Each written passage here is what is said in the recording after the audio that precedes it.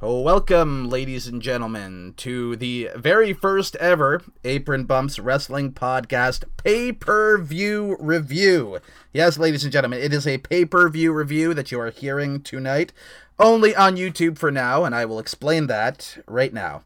So Buzzsprout has a limit in which you can only upload about an hour or so total for a month or 3 weeks, and my 3 weeks isn't up yet. I have 13 days before I can upload another hour or two worth of podcast, so this is going to be archived on YouTube until I can, of course, release it and the Night 2 review to Buzzsprout once my little under 2 weeks is up.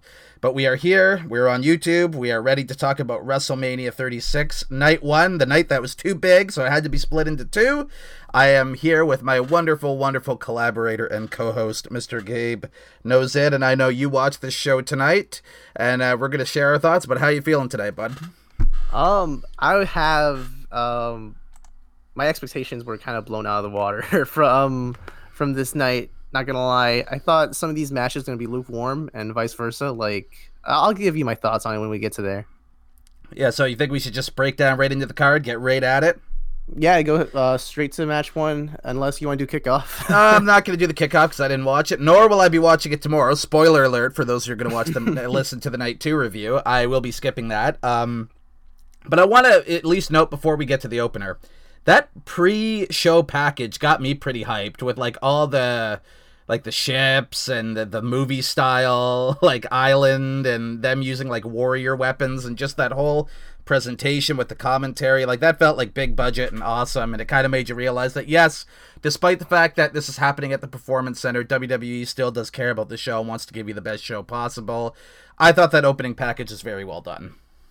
I didn't see it myself. Oh, you missed that? Oh, well, I gotta look at that now since you're hyping it up. I thought it was very well done, but usually it's always very well done, whether they're in a crowd of like 70-some thousand or they're in a crowd of nobody. Like, they really put together a real hype package. So, but I thought, given the circumstances, it was very well done. You can watch it when you will. But the actual main card opened with, surprisingly, the WWE Women's Tag Team title match.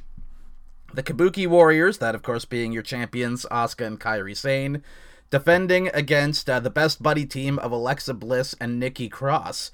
Now, there's a bit of context to this match. Back in the fall, Bliss and Cross were the champions, and it was the Kabuki Warriors that beat them to become the champions for this reign that they had going into WrestleMania. So it's like they kind of built that it's, Bliss and Cross's first big shot to get the belts back, and they only had a couple weeks to shoot that, but I thought they got it together pretty good, and Alexa cut a pretty good promo on SmackDown about a week or two ago that I thought it built it up quite nicely, and they got a pretty big spot there, opening the first night of WrestleMania, because as Chris Jericho says, you either want to be on first, or if you're not going to be on first, you want to be on last. So this is a big spot for these girls, I thought. What did you think when you seen that this match was opening the show, Gabe?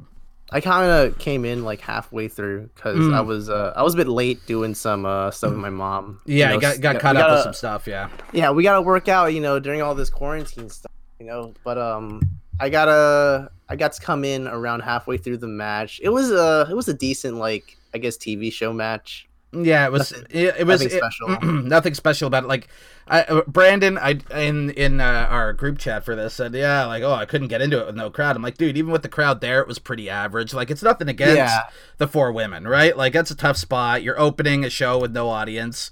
But even if that was the match they had planned out for a show with a bunch of people, I'd probably be giving it the same rating with a crowd. You know what I mean? Yeah, like, it felt very scripted when I was watching it. Just nothing too special. Like, okay, you're gonna have a match. Nothing special. Like, Asuka and Kairi were great. You could hear their taunting really well. They're yelling at them in Japanese. And, like, a lot of the trash talking was really good because you could hear it great because there's nobody there to, like, drown out the audio in the ring. Yeah, that's one thing I like about audience factors. You can just hear every, like, word. We will talk about certain wrestlers who did it well as we get on through the rest of the show. But, yeah, this was just a basic match. I mean, I thought Kairi's elbow to Nikki Cross when Cross, I think, hit a finish on Asuka. Oh, and when, she was about Nikki was pinning? Yeah, and Kairi came off an elbow. That was a beautiful elbow drop, and it looked like it sucked for both Nikki to take it and Kairi dishing it out. And then Bliss was able to hit her little corkscrew twisted Bliss spot twice, and in doing so for the second time, shockingly, won the tag team titles with Nikki Cross in the opener. I was not expecting that. I wouldn't be surprised if they switched the belts. I was not surprised. Yeah, I guess for like a title change, but there was another title change, and we'll get to that later in the night. But like, I didn't think these were the belts that needed to be changed on this here show. I heard that Kairi is going to not re-sign. I heard her. Her contract is expiring. From what my friend told me, he said that the reason why they lost is because Kairi's contract is up. So and she's not re-signing. I heard that she got married. That's what he told me. So yeah, she's most likely going to move back to Japan. Okay, well, she's on the way out. Then I get the change, if that is indeed the case. So. I'll look that up for you. But yeah, we'll at least give like WWE. We'll say that that's the case. Why? Because other than that, I can't. If she is re-signing, I can't see a reason to take the belts off these two. They were perfect with them. Why take them off, right? So, but if she's leaving, then that makes a little more sense. But yeah, I thought it was an average match. Nothing special, but nothing horrible either. It was just sort of there, and it would have been there in front of people. So speaking of being just there, oh my God, we got to talk about this next match. Elias took on King Corbin. Now the big angle was... I forgot about this match. Oh God, I seen that they did the angle 8 days ago where Corbin, the dastardly heel, Elias and him were fighting on a platform, and Elias, like an idiot, is hanging off this big tall thing where I guess like scouts can sit and watch people wrestle or whatever. It's like this upper deck of the Performance Center. And Corbin hits him with the king staff, and Elias allegedly plummets 15 feet and is badly injured. And this happened allegedly into the concrete floor. Yeah, allegedly happened 8 days ago. We don't know how long they taped it ago, but it aired 8 days ago. So they want us to pretend in WWE logic and timeline that last week's show was 8 days before this. So 8 days ago, Elias suffered this horrible injury falling from not the rafters, but he fell from the upper deck of the Performance Center, and he has this horrible injury 8 days before the match. So Corbin comes out, does his heel shtick, and says how he's going to get 2 big wins at WrestleMania in a row, because let's not forget he retired Kurt Angle last year. I'm sure everybody wants to forget that. So he says that he wants the ref to, count out get a count out for a forfeit since Elias isn't there. And then Elias just shows up, and they brawl, and I think he hit Corbin with the guitar, and they brawled. And he was looking pretty good for a guy who fell 15 feet 8 days prior. That's all I could think was that. But then, I was talking with some of my friends who were watching in Windsor. I'm like, well, he's got tape on his shoulder. I'm like, well, at least they put a bit of tape there. The tape doesn't do shit. The tape is like, that's how you're going to sell it? He fell. His whole body should be hurt. He fell 15 feet in storyline. But no, he's fine, and he sells the shoulder a bit because it's got some tape on it, you see. So that's what's hurt more than... He fell on his back. I guess he fell on his back, but the shoulder was out. I don't know, but they put tape on his shoulder. He didn't sell nothing. They had a match. That's all I could say. They had a bout on this pay-per-view, and then Elias just got a win with a schoolboy out of nowhere. Just pinned Corbin with a roll-up. Whatever. It was bad. The guy sold nothing, but then he made sure to sell the shoulder after he got the win. You know, when they do the babyface does the quick roll up, and then they celebrate on the floor after the shock win. He's selling his arm as he's trying to raise it in victory. He's like, "Oh, I won! Ow! Oh, I lifted it in victory, but now I'm hurt. Oh!" type deal. So he made sure to sell that shoulder a little more after the match was done. But yeah, this was not very good. It was.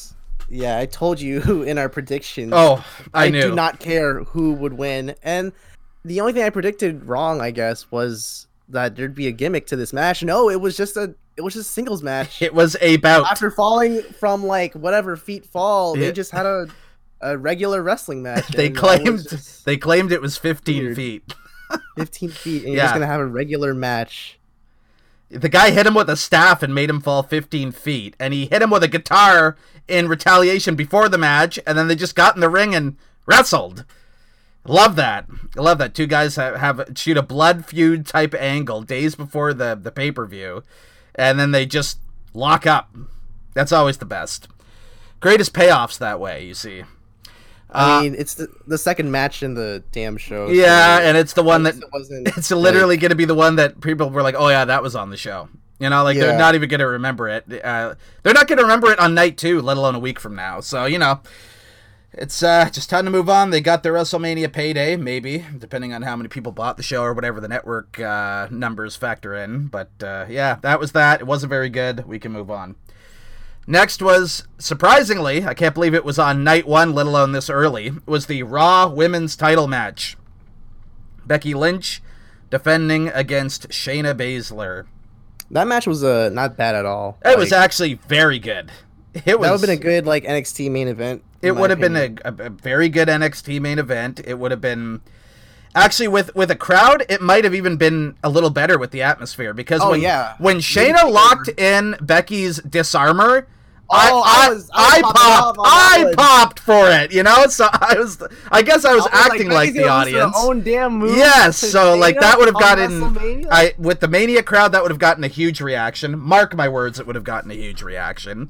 So that would have been good. But they beat the piss out of each other.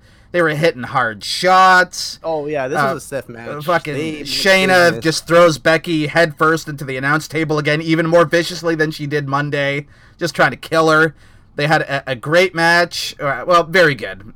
Great would have been probably with the crowd, but at this point it was head and shoulders above the 2 matches we'd seen before, in my opinion. This was a step up. So the show was amping up at this point. So they trade some counters in the ring again. Shayna seems to have Becky in all kinds of trouble in the Karafuda clutch, but then they repeat the Kairi Sane finish from NXT TakeOver Brooklyn 4 from 2018, where she locks in the clutch. No, it was Kairi. Kairi. Yeah. Okay. So basically, Shayna locks in the clutch, and then Becky rolled through with a pin, a fluke pin. They did the same finish for when Kairi beat Shayna in NXT almost 2 years ago. But that was the way Becky beat Shayna here. She did Superwoman her way to win, like you predicted in the last podcast game. Not surprised with this win. No. Again, this match was so good, and then it's forever tainted with this one loss to Shayna, because they were building her up all throughout the year in the Rumble, and then she's gonna eliminate everyone in the Chamber, and then she's just gonna get rolled up like she did in NXT. Yeah, so it was rough. That's a no. That's a big bad in my opinion. Yeah, the finish kind of taints it, because I don't think Becky needed to win. I mean, she's held the belt for a year now. Yeah, she has nothing to prove. If she lost, then she would have proven wow, she has maybe they want to keep. Yeah, I can only suspect that maybe they want to keep this going so that when Shayna wins, it is in front of people. Maybe. That's what I was thinking too, but still, Shayna still looks weak from a roll up on WrestleMania like that. Yeah, to be fair, at least she didn't tap out to the disarmor. Oh no, not at all. It's a whole pin. So she did get fluke pinned. So I think in their minds they protected her to a degree. In a way, yeah. I'll just leave it be. But anyway, they only went 8.5 minutes. But man, they made sure that every minute spent was something. Oh yeah, of course, every minute was something. That 8.5 minutes almost felt like 15. So they really, in my opinion, they did very good for the amount of time that they had, which was not a lot. So for them to make me pay attention and be as enthralled in a championship match as I was for only 8 some minutes, I give them credit there. I don't think Becky should have won, but we are where we are, and she has, and they're keeping the belt on her for a while longer, because obviously they think she's probably their one, if not their top star right now, as far as holding a belt's concerned. It's better than any Charlotte, Flair, or whoever held the women's belt for too long before her. And then Becky's still very over, despite this big push that she's gotten for a year. She hasn't lost the people, so we'll see where it goes. I have a suspicion that if they want Shayna to beat her, they want it to be in front of people, so maybe that's what they're waiting for. I still think it was the wrong call. She did not need people to see her win the title. So if they overthought in that regard, it was to a detriment to poor Shayna Baszler. But still, good for these women for putting on a performance, even if they weren't given a whole lot of time. They made sure that every minute they had, They capitalized on it. I thought that was nothing more than a positive. Bit of a weak finish, in my opinion, and wrong person won, but that still doesn't take away from the match that they had and the quality of it, right? So speaking of beating the piss out of each other, we're going on to and really not even out of each other. It was one guy beating the piss out of another. The Intercontinental title match was the next match on the show. Sami Zayn defending against Daniel Bryan. So Zayn had Cesaro and Nakamura in his corner. Bryan had Drew Gulak in his. And for the first bit of this match, it was just Sami running away and not getting touched, playing the chicken shit heel to a level that you may have never even seen before. This match was very cartoony. Like, it was wacky. Yeah, it was wacky. I was very disappointed. We were talking about the predictions, Brayden, that this match could be high caliber for a WrestleMania match. It could be if they would have structured it right. Danielson and Generico. Yes. In a wrestling ring that we haven't seen before. Not one-on-one, and let alone one-on-one for a title. Yeah, exactly. And it failed to our expectations. So Sami just runs away from Bryan forever for the first half. And then when, I guess, Bryan and Gulak take out Cesaro and Nakamura, so now Zayn has no backup. So then Zayn gets caught in the ring with Bryan, and then Bryan just proceeds to beat the shit out of him for, like, literally the majority of the match. Stiff kicks, slaps, chops. It's like the passion of the Zayn here at WrestleMania 36. Bryan just beats the piss out of him. You could hear every slap. Every kick sounded like it sucked. I would not want to be Sami Zayn on this night. Then Bryan gets distracted by the heels who have recovered, and they've beaten up Drew Gulak at ringside. And then Sami just hits him with the Helluva Kick and wins. After getting out of nowhere. It was like his only offense. The whole match was his finish. And he pins the guy. There was no build up to it. He just hit him with it, and that was it. I don't even count it as a Helluva Kick, Brayden. Like, it's a big boot. Like, Helluva Kick is corner to corner running boot to the face. Yeah. A big boot to counter a dive? Yeah, well, actually, Bryan just springboarded off the ropes and fell into it. Yeah, that's not a Helluva Kick. The commentary's gonna be like, "Oh, it's a Helluva Kick, 1, 2, 3." That's bullshit. That's just a big ass boot. He could have done another Helluva Kick or something. He should have. Yeah. He should have put him in the corner and hit it. At least, like, you built up to him getting beat, not just one move and it's done. And it kind of makes Bryan look weak as hell. Like, super weak. Fucking big boot, and then that's it. And then he's still champion, which I wasn't surprised. The beating was fun, though. I enjoyed hearing the slaps and kicks, and I was getting into it, and then all of a sudden it was over. I was just like, it was good while it lasted, and Bryan was on offense, but that's all you can say about it. Because as soon as it was beginning to reach its point where the match would peak, it just ended with one move, and before any climax. It had no it was it. It was building up with the beatdowns, after the whole chicken shit stuff. Like, it was rising, and then no climax was ever paid off. No, not only that, but like all of a sudden, the babyface went from pretty much squashing the heel to just getting beat with one move. Literally, that's how it went. This is Bryan's worst match of the year. I don't know. When you can get into his offense and kicks, it can't be all that bad. I mean, it made him look weak as hell. I mean, was there any other match to make him look weak? Look at the Gulak Bryan match. That was, I mean, I'm pretty sure they dished out way more offense. Gulak has dished out more offense onto Bryan. Are you talking about, like, this is the worst he's been booked in a match on a big scale? Then that would be that. Because as far as, like, being in the ring and performing, this wasn't. Oh bad. No, he was still being Bryan. I can't think of any bad Bryan match, to be honest. No, because he's too good. He's too good, right? Like. But this is the worst. Like, he's been ever booked, I guess. Yeah, it was a bad finish. It came out of nowhere, and like if Zayn would have built up to hitting him with his finish, that'd have been fine. But to hit him with one move, and that's literally the only offense he had the whole match. A second move, and it would have made like if he caught him, if he caught him with the boot and then set him up in the corner and hit the Helluva Kick, fine. But he just hit a boot, and that was it. So, yeah, I was as disappointed with the finish out of nowhere. And I was only disappointed with it because I was getting into the beating. I was getting into the babyface laying in his shit, and then all of a sudden it was over and the heel wins. Sad times. There's nothing else to say about this. Let's just move on, Braden. I will. I'll save us all the misery and move on. Poor Daniel. Anyway, so next we got a triple threat ladder match, and boy, do I have a lot to say about this one.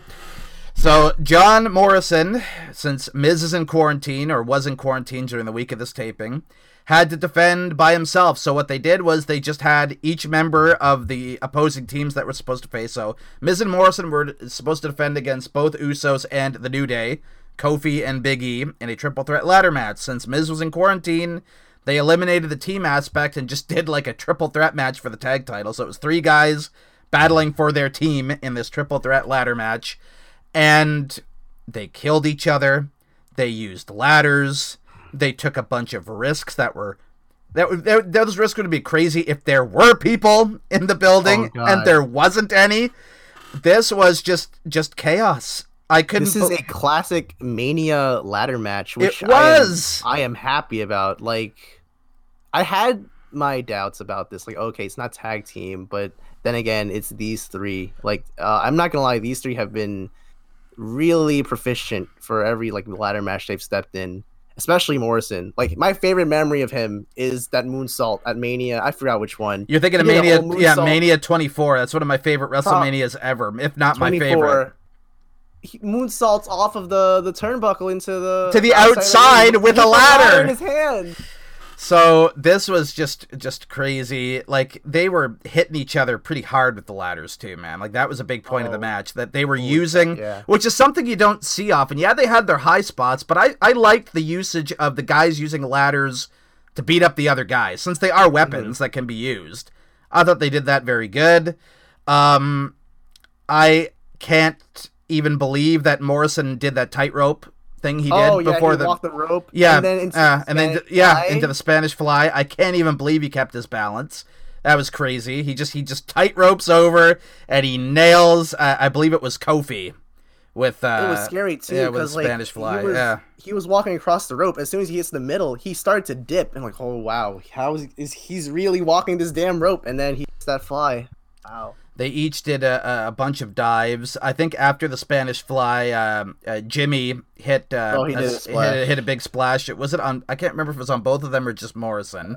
I think it was Morrison. Yeah, he hit it on one of them, either Kofi or Morrison, and they even battled more. There was still more to come. They all kind of fought up on top of the ladder. Now this was kind of a creative finish, I thought.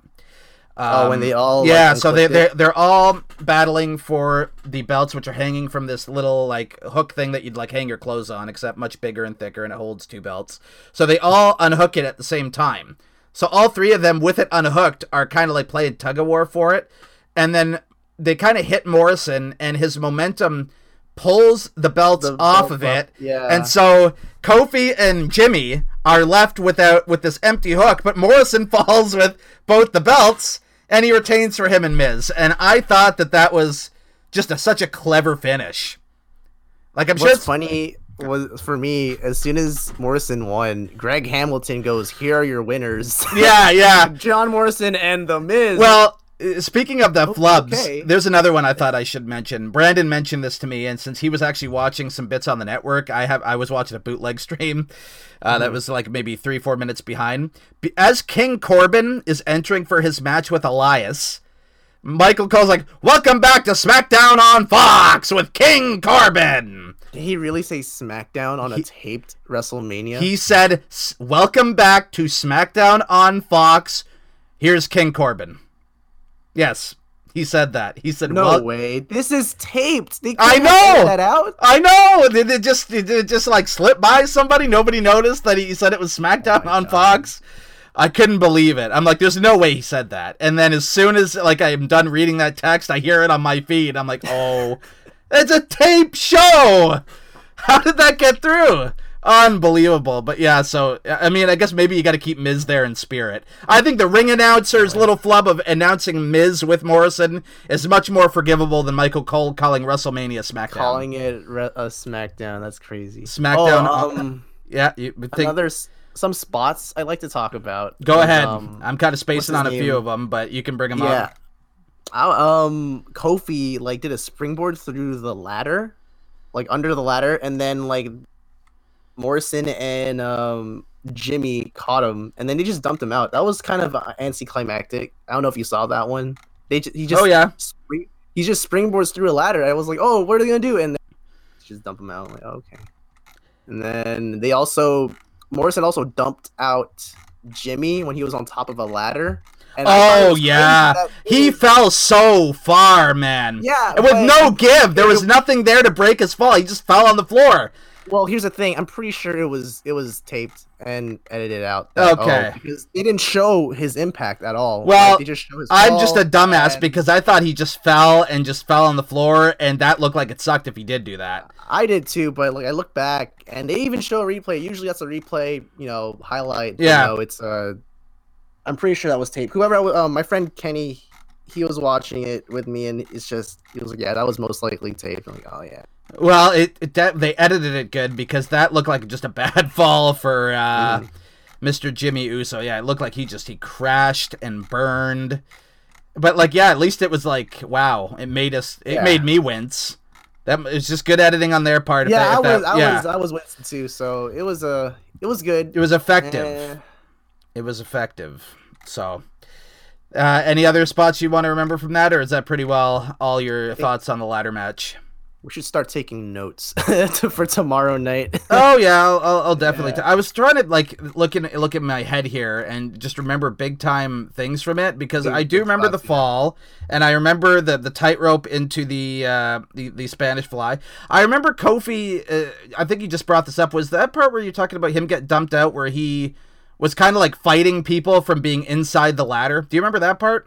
Oh, I remember that part. Yeah, that was something else. I remember Kofi was inside the ladder and he was caught there, but he was fighting on both sides. So he was attacking the Uso behind him and Morrison in front of him, and he was literally hanging from inside the ladder. It's how did he position himself? This guy's got crazy athleticism to stay up there because he's basically using all core strength to hang from the middle inside the ladder. Yeah. So I thought that was pretty impressive.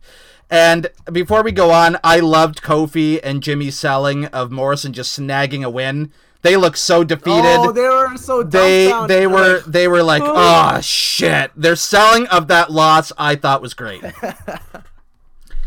So speaking of, you're thinking. There's one more spot I'd like to talk about. Yeah, go ahead. This was another highlight that was crazy impressive. Morrison is just oh my god, yes. Kofi springboards. And then Frankenstein Frank does a Hurricane Rana off of John Morrison, and at first when John caught him, he was kind of positioned weird, so he repositioned. Oh, that fall looked like it sucked big time. Yes. Then, boom, he did the Hurricane Rana. And how could we forget this? Also, Morrison sets up Jimmy on a ladder and does the tightest, smallest space imaginable between the rope where he can bounce off of and the ladder, and he hits Starship Pain with the tightest little space. No, that wasn't Starship. That was a spiral tap. That was. Oh yes, it was a corkscrew of some sort. I thought it was Starship Pain, but he had very little room to pull that off, and he did it on top of the buckle. I popped off on that one the most because I'm a big AJ fan, and I've always loved the spiral tap. So to see John Morrison pull that off at WrestleMania, no less. Oh, holy shit! Yeah. Yeah, I thought I'd bring that one up. That was very early on in the match. That was within the first. That was within the first, I'd say, maybe 5-10 minutes. It was very early on in the match, but I remembered it, and I remember it was to Jimmy Uso, and Morrison hit it, and I'm like, this guy's just intent on stealing the show here tonight. John Morrison needs to go singles after he does. As soon as they don't drop the belts soon, I'll get mad because Morrison needs to be a world champion. He is too talented to be a tag team guy.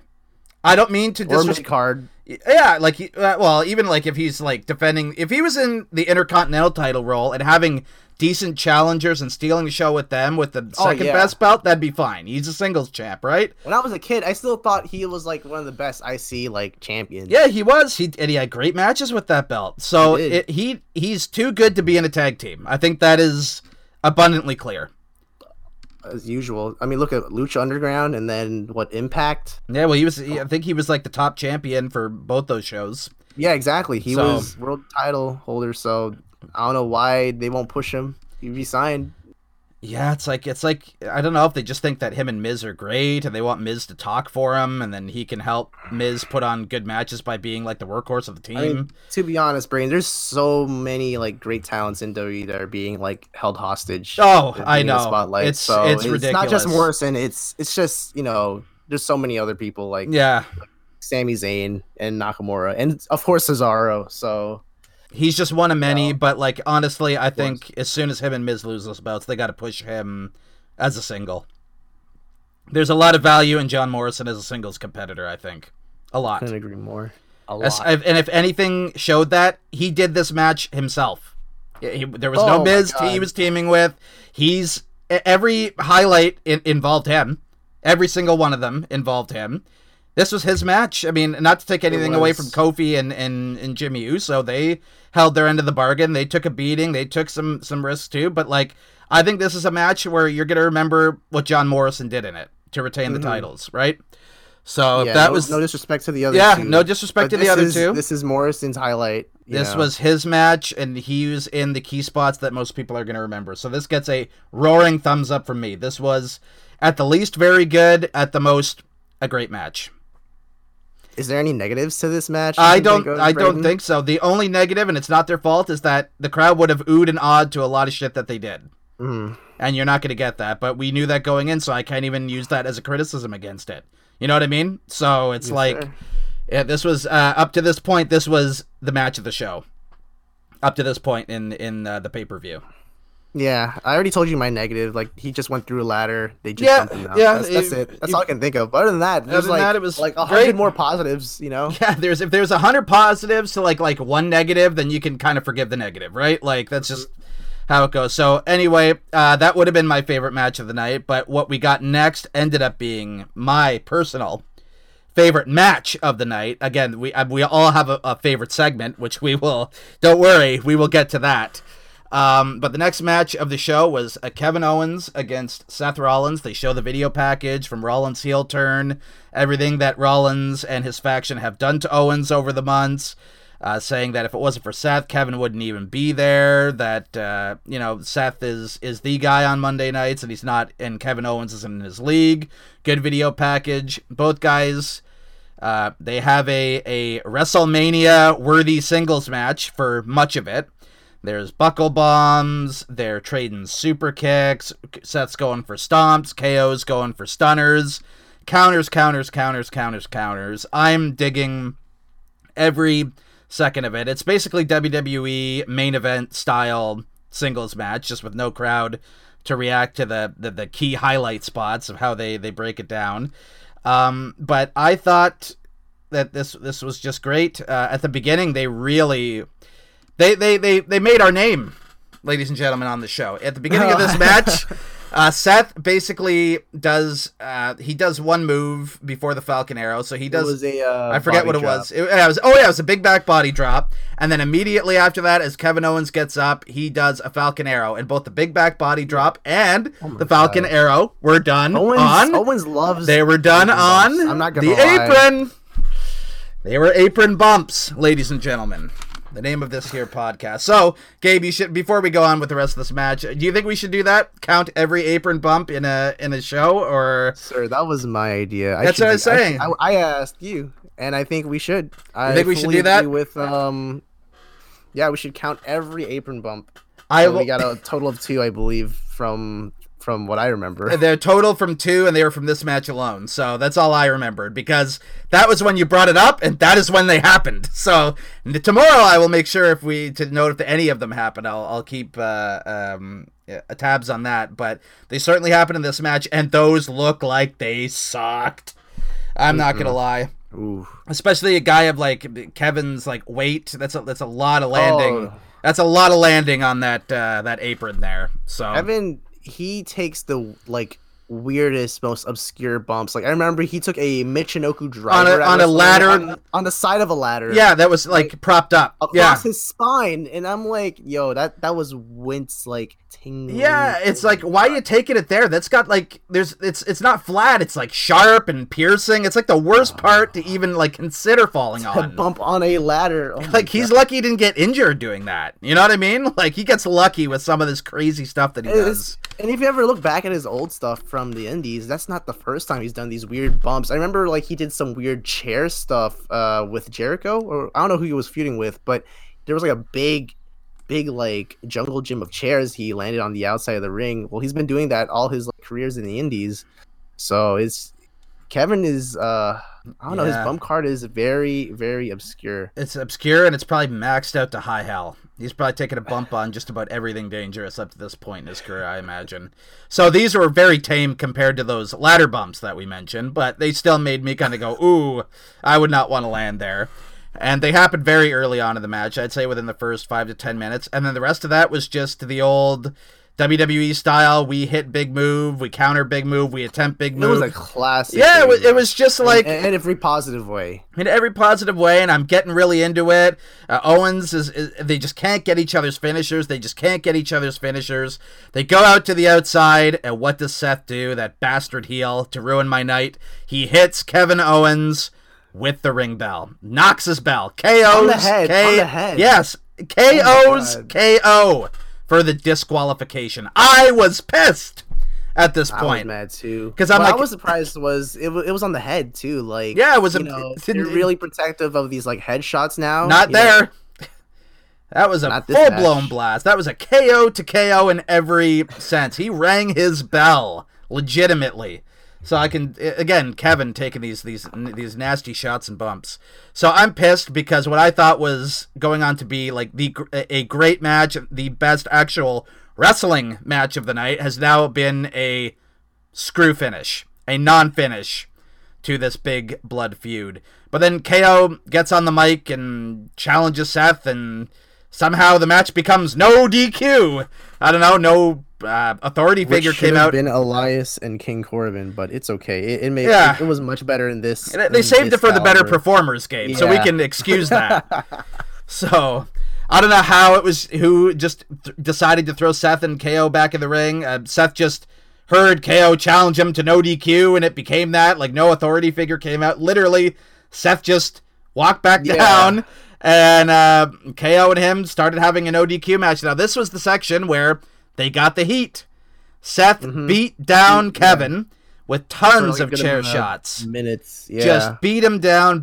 His trash talking the whole way.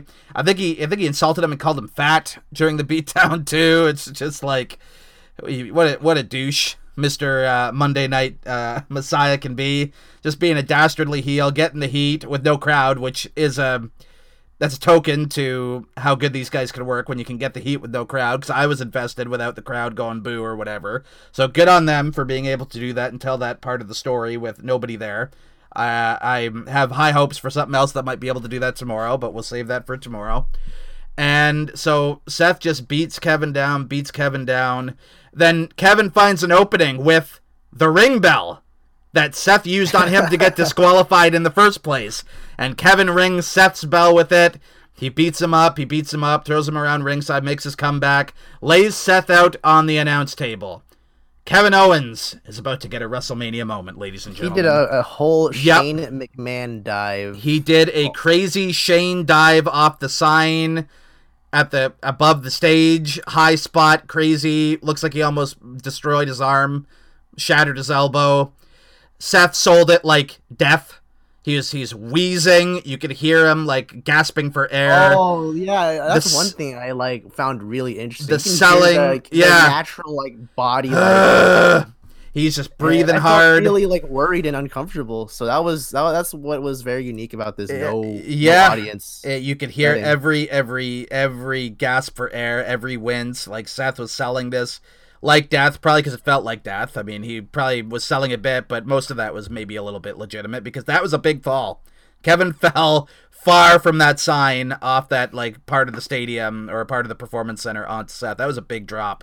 That was a Shane McMahon-esque elbow, as and you that was said. from like the WrestleMania sign. Yeah, which is I always found it really interesting that the sign that they put on the rafters, they just put on the wall of the performance center. So that was a nice little decor. Yeah, and I liked the lasers that they used, the color coordinated lasers TNA. That made it kind of feel a little more bigger in atmosphere. I enjoyed that. Again, you can't do much there, but I thought that it looked pretty well for all things considered. It looked nice. And I mean, he jumped off the WrestleMania sign. That's a WrestleMania moment right here, even with no people. And Kevin, of course, recovers first, talks some trash, gets Seth in the ring, hits him with a definitive stunner, and wins the WrestleMania match against Seth Rollins. This was great, I thought. My only negative, which is the pop-up powerbomb, is like now his signature move. Yeah, they traded. It looks even more devastating now that he sits out instead of just standing there. Kevin literally sits out and then folds Seth like he's an origami, and then that's a kick out.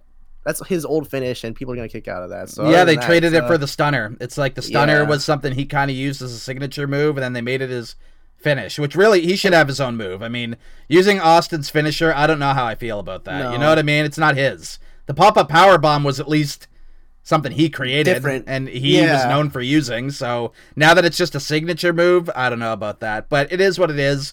He's using the stunner. That was his old signature. The stunner it was like, it was just like a move. He moved once in a while. Now all of a sudden it's his finishing move. So that's what they use now. Now the pop-up powerbomb is just a transitional spot. You know, Seth powerbombs people into a buckle, and that's a transition spot. You know how devastating that move is? And it's just a transition spot. It ended like Sting's career. It broke the neck of an old wrestler, and he's just still using it as just a transition spot. Now, granted, there's so much like whiplash that comes from it. Oh my god! Oh, the one Kevin took. I mean, I wonder how they don't die off that move sometimes. Like, it's brutal. I think he should stop it because I don't really feel that impacted. But knowing that I wrestle and all, it does suck to have that buckle bomb. Yeah, so. I mean, it seems like a lot of the guys know how to take it. It seems like nobody else has gotten hurt since Sting, other than Finn Balor, but he took it into a dasher board, which is much more dangerous. Montez Ford, unfortunately, had to take that spot not too long ago. That looked like it sucked for him about a month ago. He took it. I actually remember that. Yeah, one for some reason. He took it into the barricade, which I thought Seth was never going to do after killing Finn with it, but he did. But, it's already dangerous enough going into the turnbuckle. You don't need to be doing it into the dasher board. And even then, now that I know that, like, Sting's career got ended because of that move, whenever anybody takes it, I kind of go, ooh. You know what I mean? Like, I go, yeah, like, not for the wrestler, but the actual, like, person. Like, it's like, oh, somebody else gonna break their neck off this damn move? But nobody did. They both, to my knowledge, are alive. I haven't heard about any injuries that have come out of this taping. So I assume both men are alive. But I thought this was great for what it was. Mm-hmm. Any last thoughts on it that you'd like to say before we move on? Other than that, bring back the package pile driver, Kevin. That's all I could really say. Was I the only one who thought was I the only one who thought he was teasing that on the apron at the beginning of the match? Oh, that's what I thought too. Yeah. Like, I instantly thought, no, he's gonna bring. The closest he's ever like brought it back was at War Games when he was helping out Ciampa.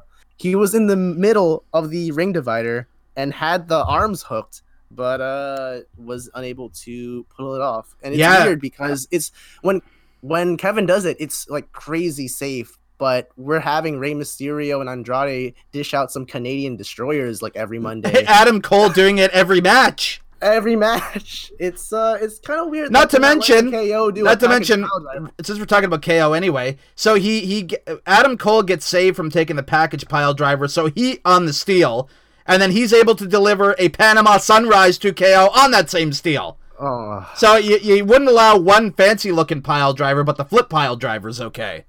With the flip, which should make it more dangerous. I feel like that's more dangerous, in my opinion. But they allow the flip pile driver because all of a sudden I guess it's just a transition spot now. We can get into that in some other time, but yeah, this was great for what it was. I thought they did a bang up job with no audience, and I thought it was very good to great as well. And I thought, as far as an actual wrestling match is concerned, so like like bell to, I can't even say bell to bell because it was like 2 matches in one. Bell to bell to bell. Yeah, bell to bell and then bell to bell again. I thought this was the best actual wrestling match on the show, but I could be in the minority on that one. Oh, no, I think you're absolutely right. I think this was the best wrestling match of the night. Speaking of things that wasn't the best wrestling match of the night, we go to the Universal Championship match.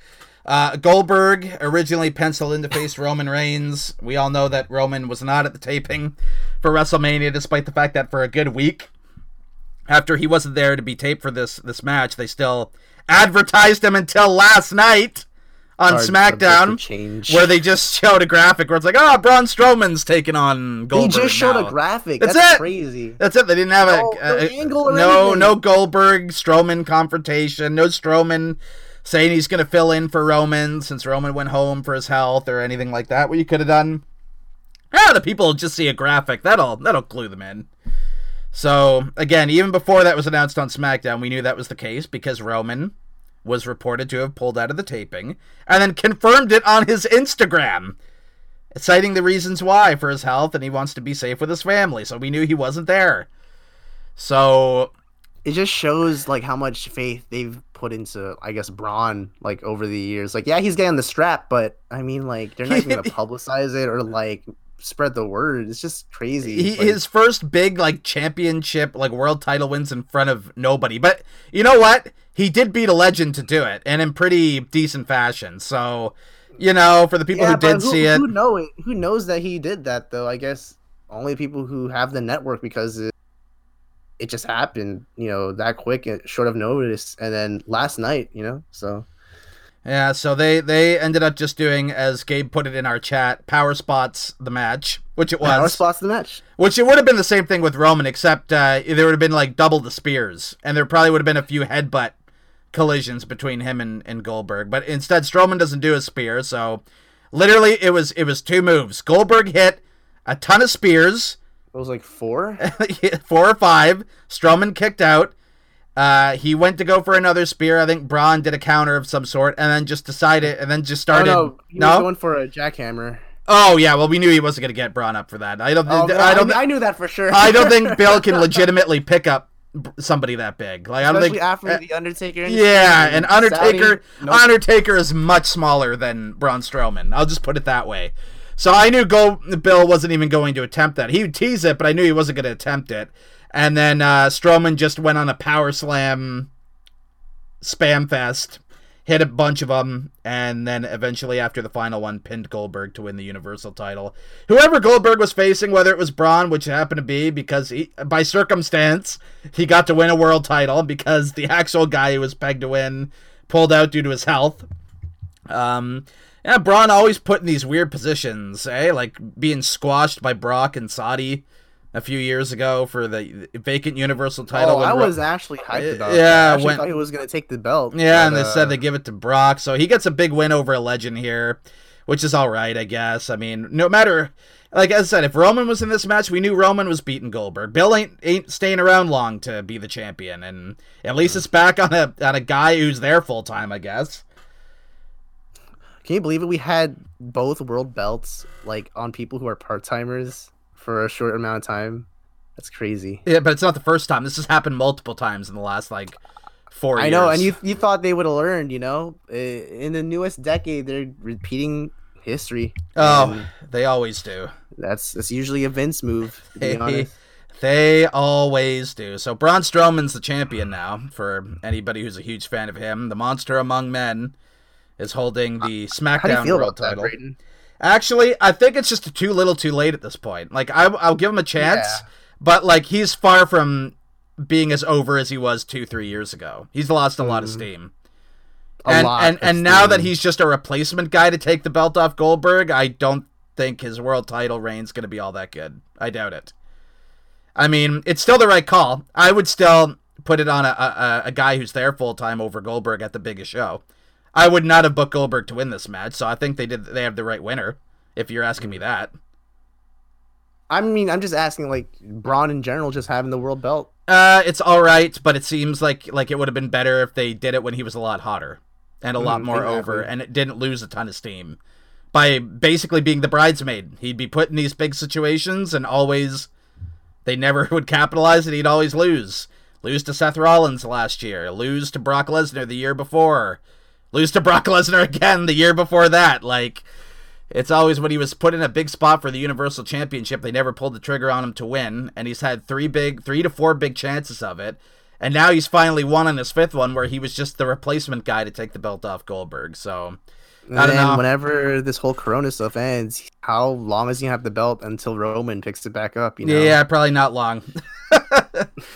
Given how long his Intercontinental title reign was, I doubt his world title reign. Undoubtedly short. Yeah. So I doubt he holds the big belt for that long. But he may have a long title reign because of COVID-19. So we're about to find out. So that only time will tell there. So, ladies and gentlemen, now we move on to the main event of the show. And I had my eyebrows raised when this was put in the last spot, because I figured they were going to do some sort of cinematic, because, I mean, it just wasn't big enough to do like a Buried Alive situation like they've done in the Attitude Era and all that. Like, it was just too small, wouldn't have looked good. They called it a Boneyard match, which really I guess was a graveyard match. I mean, I didn't see many. It was like a Buried Alive, but like cinematic. Yeah, it was a Buried Alive, like, graveyard brawl is what it was. So this was, I think, undoubtedly the best thing on the show. As far as like it was the most mesmerizing. Yeah, as far as like just being a full-on presentation, right? So basically, it starts and you hear the music and you realize it's like cinema. It's like a movie. It's like this. Basically, what I would equate it to was like the Broken Hardy stuff from TNA. The final deletion stuff. Vibes from this here thing. Yeah. So, a hearse pulls up to a graveyard, and it's Undertaker's theme. The hearse is pulling up slow. Druids open the hearse when it gets there. They pull out the casket, and this got a big pop for me. I laughed so hard. AJ Styles pops out of the casket, laughing. He's cocky. He has like gloves together. Yeah, he does his pose. As soon as he pops out, his theme music hits, which got me to laugh even more. Really funny. I just couldn't believe it. He's cocky. He's got swagger, but he's in jeans, so you know it's a street fight because all wrestlers got to wear jeans. It was a Shawn Michaels special back in the day where he'd wear jeans to a fight, you see, because it's not a wrestling match, it's a fight. So, but AJ made sure to wear his club shirt. He had to get his merchandise in there in this Boneyard Brawl. So he's calling out Undertaker. He's waiting for him. Then you hear a motorcycle in the distance, and there's American Badass Big Evil Dead Man rolling up in his Harley, and he has a new theme. If you haven't heard, it sounds like it's crazy good. Yeah, not gonna lie, it sounds like a Metallica song. Like, what? I don't know. I'll look into. You got to look into that song because it's a heavy metal song of some kind, and it's about like about being buried or something like that. Like it's really good. It's a hell of a metal song. Sounds like a Metallica song. It might not be by them, but that's what it sounds like. And so then they have this big face off, and they stare each other down. And I forget, was it AJ who took the first shot, or who was the first one to like really land a blow? I'm kind of spacing on that detail. I don't really remember. Yeah, I don't remember. Somebody ended up because the beginning of the match was the most forgettable because there's just so many like ridiculous crazy shenanigans. Yeah, because it's like you have all these music cues and the wackiness of this and that, yeah. And so anyway, somebody ended up being the first one to punch, and they have like a big time brawl. Like they're laying in heavy shots, they're beating the piss out of each other. It's crazy, and it's funny. Like in this cinematic, they kept it competitive. Like AJ still got his shit in. It's not like he got like squashed in this presentation. He absolutely like hung with Undertaker in an Undertaker movie.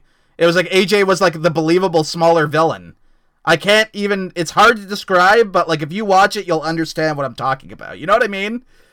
Like in no way did AJ look out of his element in this thing. Like he was just there to be Undertaker. I mean, he basically was, but like he still held his own and he got offense in. Like it's not like this was Undertaker one-sided. Now, of course, there was the heel shtick. When he felt like a really big heel in this. Like eventually Undertaker does get the advantage and he looks to bury poor AJ, but then you hear Gallows and Anderson call Undertaker like, "Hey, Taker," or whatever, "we're here." And he turns around and they're standing by this lit shed. And then you see, I was really confused. Yeah, then you see a bunch of like hooded druids in the shed. And Undertaker's like, well, I guess they're not on my side. He kind of has this look on his face. And then they all run out, and Undertaker, this lone gunman without a gun, badass. He's like, well, if it's all them on me, and he starts taking out all these druids, just beats the shit out of all of them. One punch, they go down, but they're just one punch. But they're just guys in masks that don't matter, so they could go down in one punch. Where do they go after that? I don't know. I guess they just sold their injuries. Maybe they rolled back to the shed. I don't know. They were off camera, so they were gone for good. Like this is how it was. He took them all out. Then Gallows and Anderson start double teaming Undertaker, and of course he ends up actually kind of overcoming them, but then AJ attacks him from behind, and they kind of do with the concrete. He hits. That's a good point. He hits him with a concrete block from behind, so now Undertaker is down, and AJ gets the heat in this boneyard match. Starts beating up Undertaker again. He gets on to the advantage. Do you remember really what happened after AJ got the advantage? After breaking the cinder block, do you remember? Because I remember there was a bit of time before they went up on the shed roof. He was teasing about to put him in the grave, and he eventually did put him in the grave. Oh, yes. AJ did beat him up to the point where, Undertaker was like getting weaker and weaker, it seemed. Yeah. They fought and fought and fought, and then AJ did throw him in the grave. He did throw him in the grave. Then he went into the tractor. Yeah, the tractor. He went into the tractor to bury him. Then all of a sudden, a goofy light appears behind AJ, and without any explanation at all, the Undertaker is behind him again. And AJ does the best, oh shit, scared face you've ever seen. And Taker beats the bejesus out of him.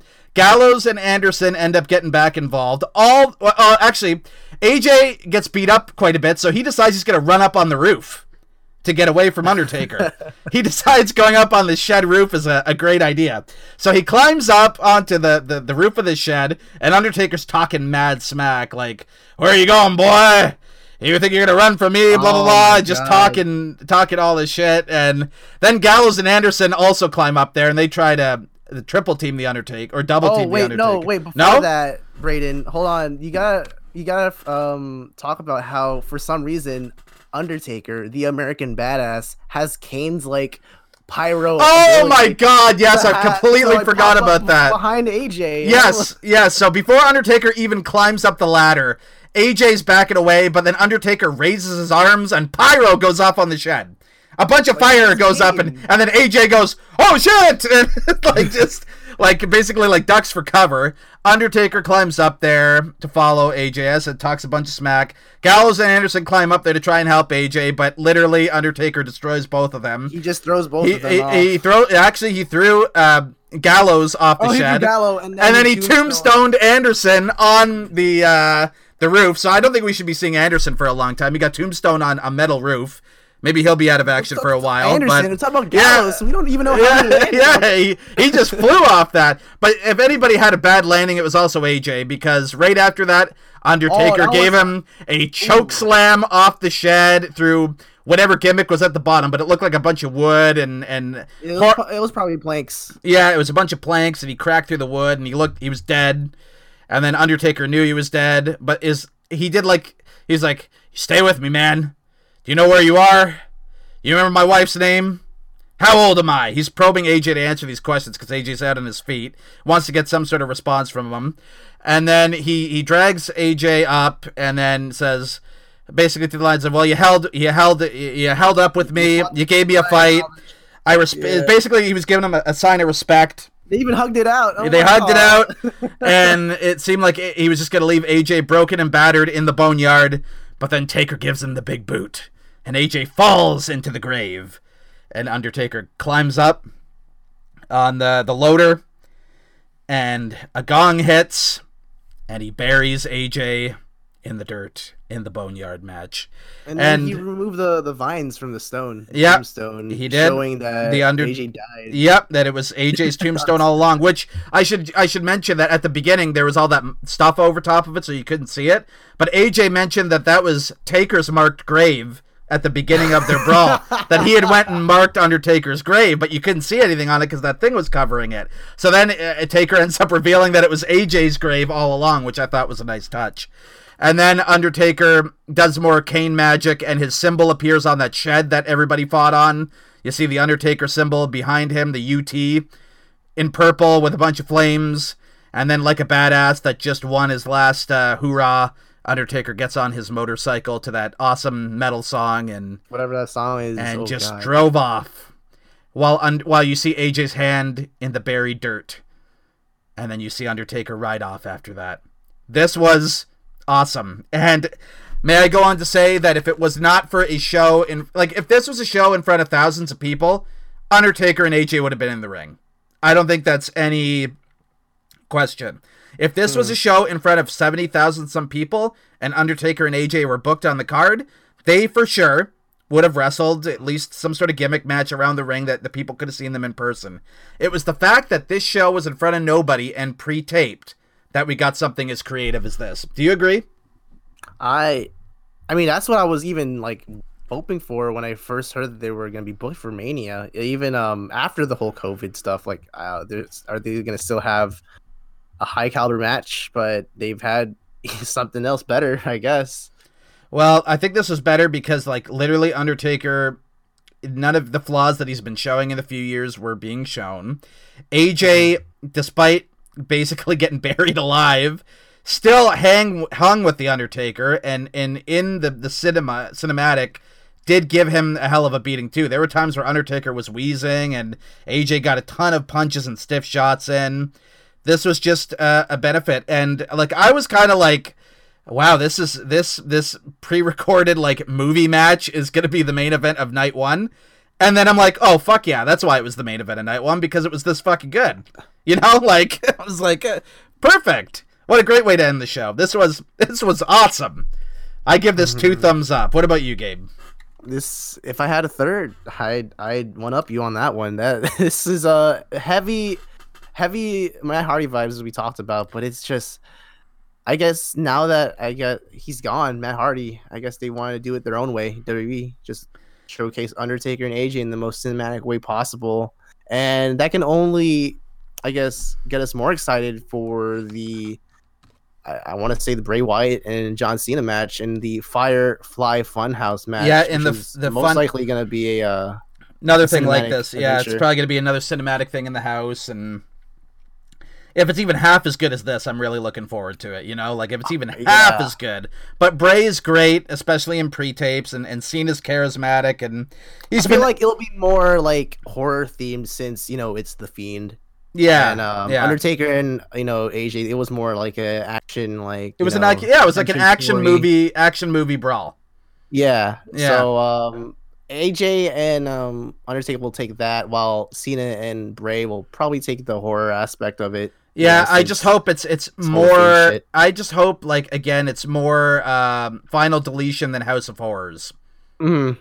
Because if it's House of Horrors, I forgot all about that. Yeah, I should say that. Ew. Well, because Bray was also involved in that, and I hope that it doesn't go that route. I'm hoping that it's something as good as this tomorrow, or even half as good as this would be good. But after tonight, Gabe, I have faith of night 2 because a lot of really good stuff is also booked for night 2. In fact, there's actually a lot of matches that are even more exciting than took place tonight are actually being saved for night 2. So night 1 with less was very good.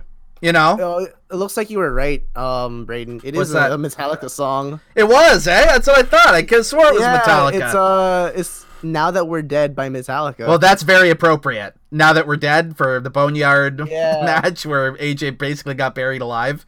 I wonder how they're going to sell that. How does he just come back to TV now after getting buried alive by The Undertaker? I don't know. Oh, wait, Brayden, you forgot one important title change. How could you forget it? What's that? R-Truth losing the 24/7 title. Oh, did he lose it to Gronk? I must have been out of the room when that happened. Oh, no. He lost it to Mojo Rawley.